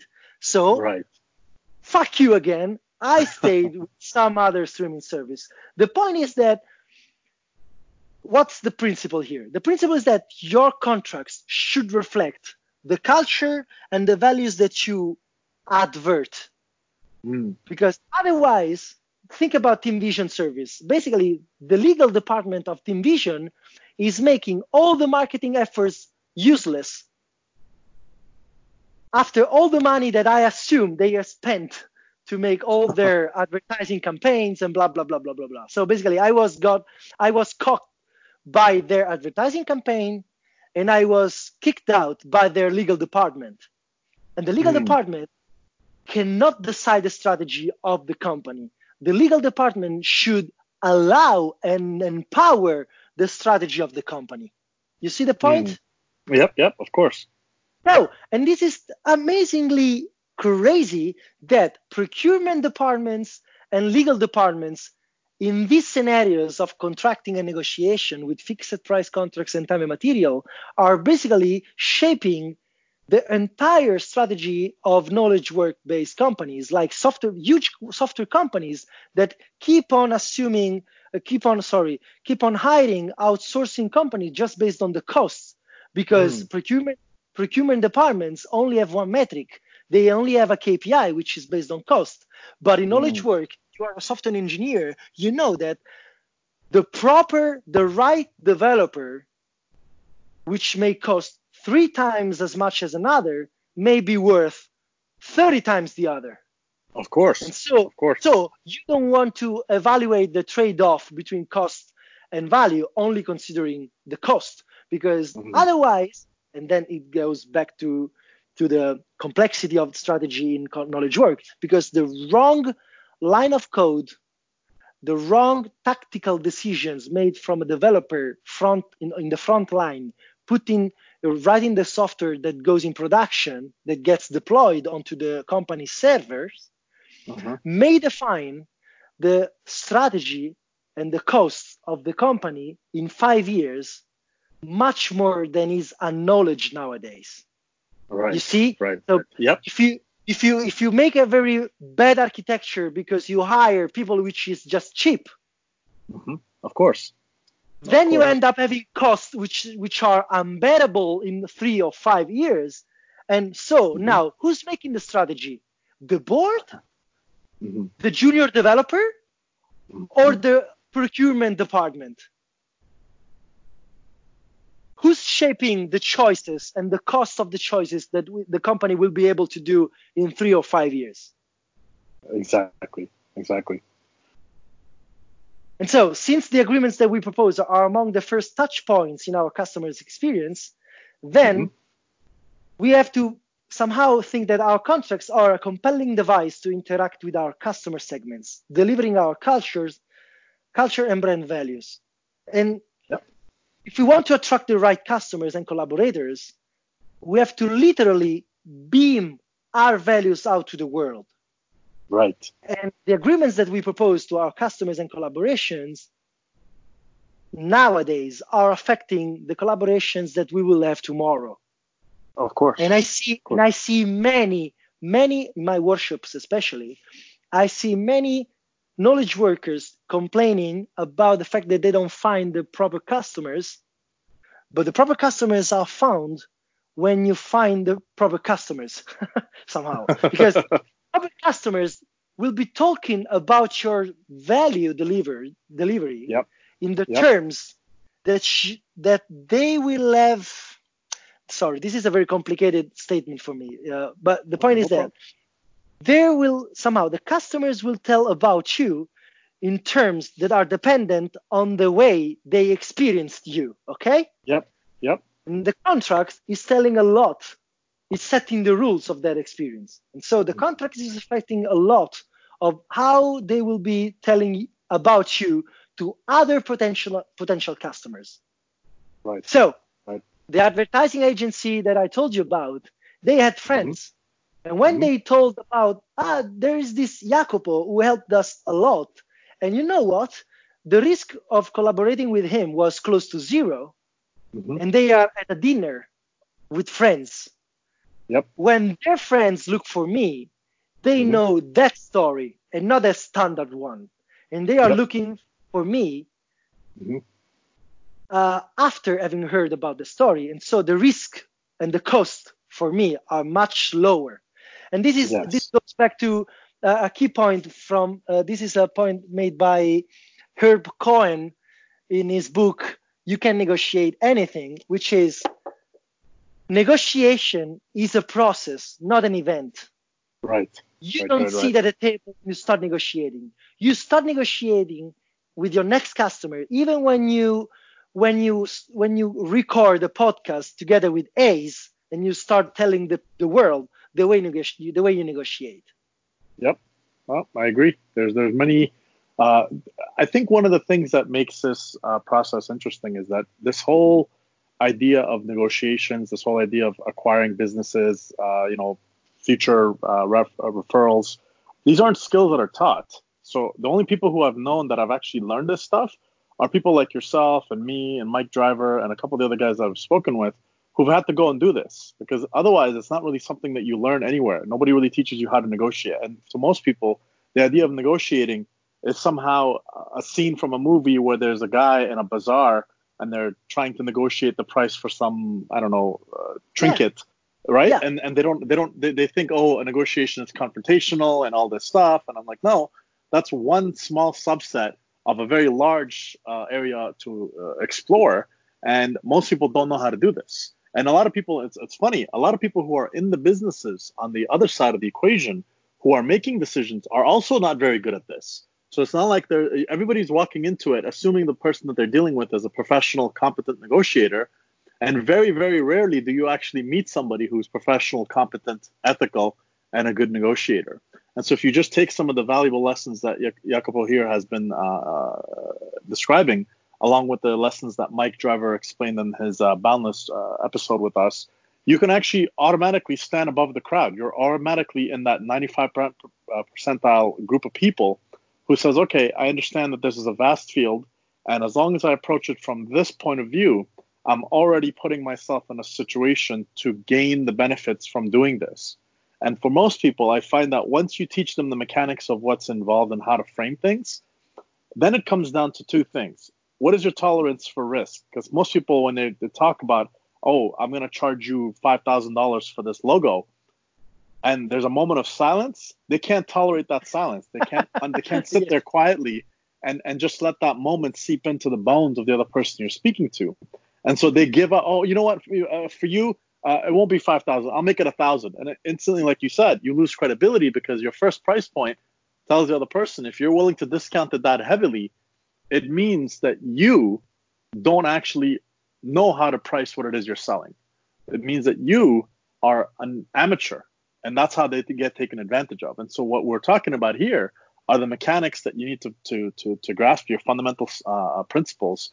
And then afterwards is just the emotional stability and emotional maturity to sit quietly, ask for what is valuable to you, and more importantly, have the ability to get up and walk away and say, okay, I'm trying to negotiate based on value, and my counterparty does not see the value.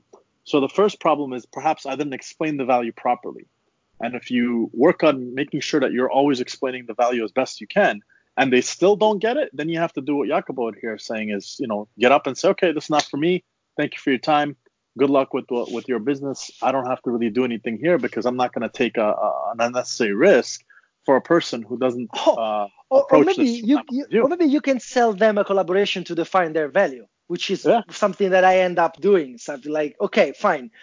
You don't know what you are valuable about, but then I can help you understand it. So even if I die afterwards and we don't collaborate anymore, at least now you know what you're worth. Yep. Yeah. No, it's true. It's a very fluid process, and like I said, a lot of people have these assumptions that are either from a bad movie or a bad TV show, or it's just that they've never actually had to do this. That's why I always tell people, like, one of the best skill sets to acquire is to go work in sales on straight commission. When you work in sales on straight commission, skin in the game is all you have. And if you can't sell based on straight commission, you will not understand the nuances of what it is required to do what it is we've been discussing for the past 2 hours. And all these rules. And I've also found this other subset of human beings that I've found interesting, which is you meet them, they'll tell you they've read every book on how to negotiate, and they know all the rules and they know all this stuff. And then you put them in the room and they can't get anything done.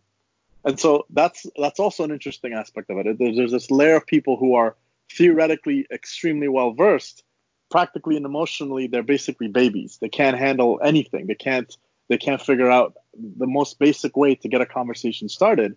And I think what given your experience and the hardships you've experienced on the first two companies, and you said you spent a year homeless, those type of experiences really teach you what works and what doesn't work. And what's interesting is that what you've brought to the table here for our listeners today is the stuff that works you know it works because you've been doing it.